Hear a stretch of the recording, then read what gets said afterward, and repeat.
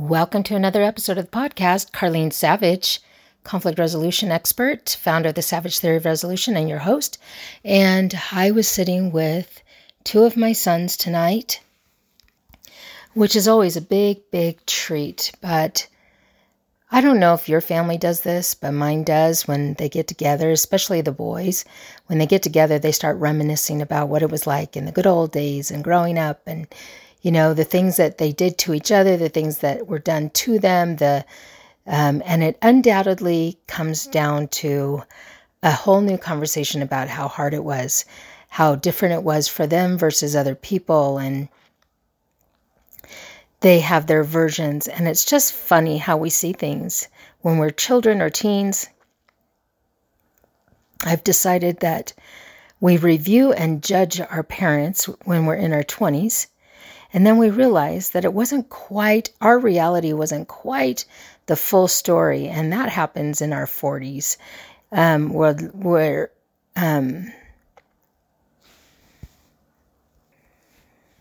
I wouldn't even say it's in their 30s, because it seems like in our 30s, we just have our crud together and we can handle the world. And it's almost like a second teenagehood in a way. So, but we find out it's not always so accurate. So I just remember when I was young, walking in somebody's house and I thought it was massive. And then when I was later in my 20s, I went back. You go back to the old neighborhood. We went back and that house was small. And that gave me a real good understanding of my perception, my perspective, how off it was, but we all do it. So I sat tonight loving my boys, loving their families, loving watching their kids. And yeah, I got grandkids too, you guys, and it's crazy. So many different parts of my life are stories, and we tried to go to more of a retirement community, and honestly, we weren't welcome there. People would cross us in the halls all the time and say, "You don't belong here." And so, but yeah, I do. I have grandkids, and there we were tonight sitting, and it did go to that same place, talking about the upbringing and all the things, like the chores they had to do, and they had to do the chores, and their friends didn't, and they got, they couldn't go places, they got in trouble, and they'd have, their activities taken away or something taken away, and they couldn't do something because they didn't get something else done. And so you sit there as parents listening to the stories, and it's just so interesting how it's like when I walked into that house and I saw this huge, massive house. And then when I was older and bigger and adult, it wasn't so big. And the perception that we carry into our futures and how we judge so either harshly or we don't, or we come to realizing that it wasn't all that it was cracked up to be. So, for example, I ran a house of 10 of us in that house, and that meant a lot. So they were talking tonight about how there were certain foods like, oh yeah, we know we couldn't have the milk.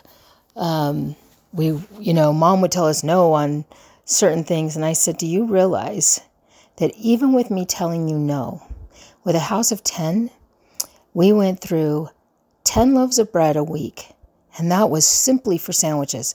It wasn't for, everybody to have toast with breakfast. It wasn't for French toast for breakfast. It wasn't for, second sandwiches. It wasn't for anything frivolous. It was lunch sandwiches. And we went through 10 loaves a week. We went through 6 to 8 gallons of milk a week. And that was just for cereal in the morning. That wasn't for anything else. And so we went through 10 pounds of oranges, 10 pounds of apples, bananas. We went through, when we did French toast, for example, we did 3 loaves of French toast. And we would line them up and stand them up in cake pans and put them in the oven until we could do the next round. And they saw that as, and when you're listening to this, you're thinking, holy cow, how'd you do it? Right? What was your grocery bill like? How did you feed 10 people? And it was a constant round trip the whole time. But the way they saw it, in some cases, is, wow, we couldn't have those things. And now it's interesting because another thing that I did is they had bedtime 8:30. When they got older, they could go 9, maybe 10. But so they were saying, yeah, we have to go to bed.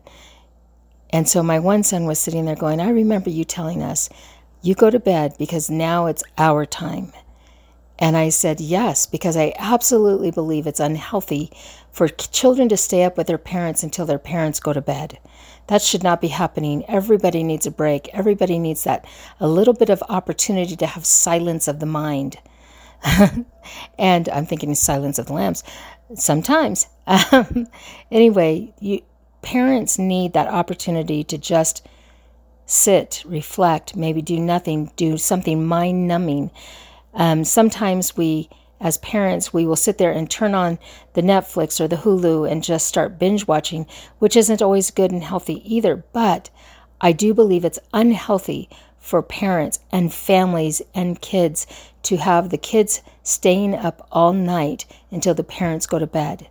They need that downtime. So my son was talking about that. And so I said, I think it's unhealthy. And they both jumped up and said, we absolutely agree. We need that. We need that. And so it's interesting. And I don't know that they got the perspective and how it's changed and how maybe there's a story to all these different things that I did and I applied as a parent. And so really when I'm looking at conflict resolution and how we deal with how we do this thing called judging our parents against what we think that they should have been doing at the time. Have we gone back and do we ask them, hey, you did this. What was the reason for that? So one of the things is like my kids had chores. I did these and we had a daily chore chart. And then we would change them. When summer came, they'd change. When the school year came, they'd change. And so they said, why did you do that? And I said, well, you needed to learn responsibility. You needed, 10 loads of laundry? Seriously? Well, okay, so let's look at two sides. They would put clean clothes in the laundry so that they didn't have to put them away or clean up their room. They would put them all back in the laundry. Now, that's kind of a standing joke that they talk about how they did that. But also, my husband would, when he knew certain people were doing laundry, he'd do extra loads, which was terribly unfair. But so we got to talking about that. They said, okay, so we learned how to do the job. Why did we have to keep doing it? Because part of teaching them how to be good adults is not just about the chore. It's not just about, do you know how to clean a toilet or do you know how to clean the sink? It is endurance. It is resilience. It is the fact that you're going to be solely responsible one day. And it's my job as a parent to help you understand what that looks like. Is it painful? Is it hard to watch? Would I like to do it for you? Absolutely. Did I do things for you? Yes, I did.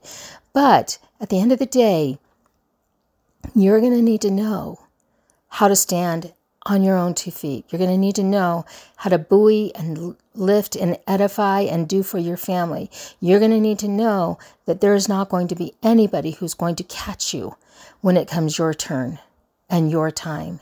And that is also part of what I was teaching through those chores and many, many other things that we did as a house of 10. And growing into that, growing through that, growing up in that.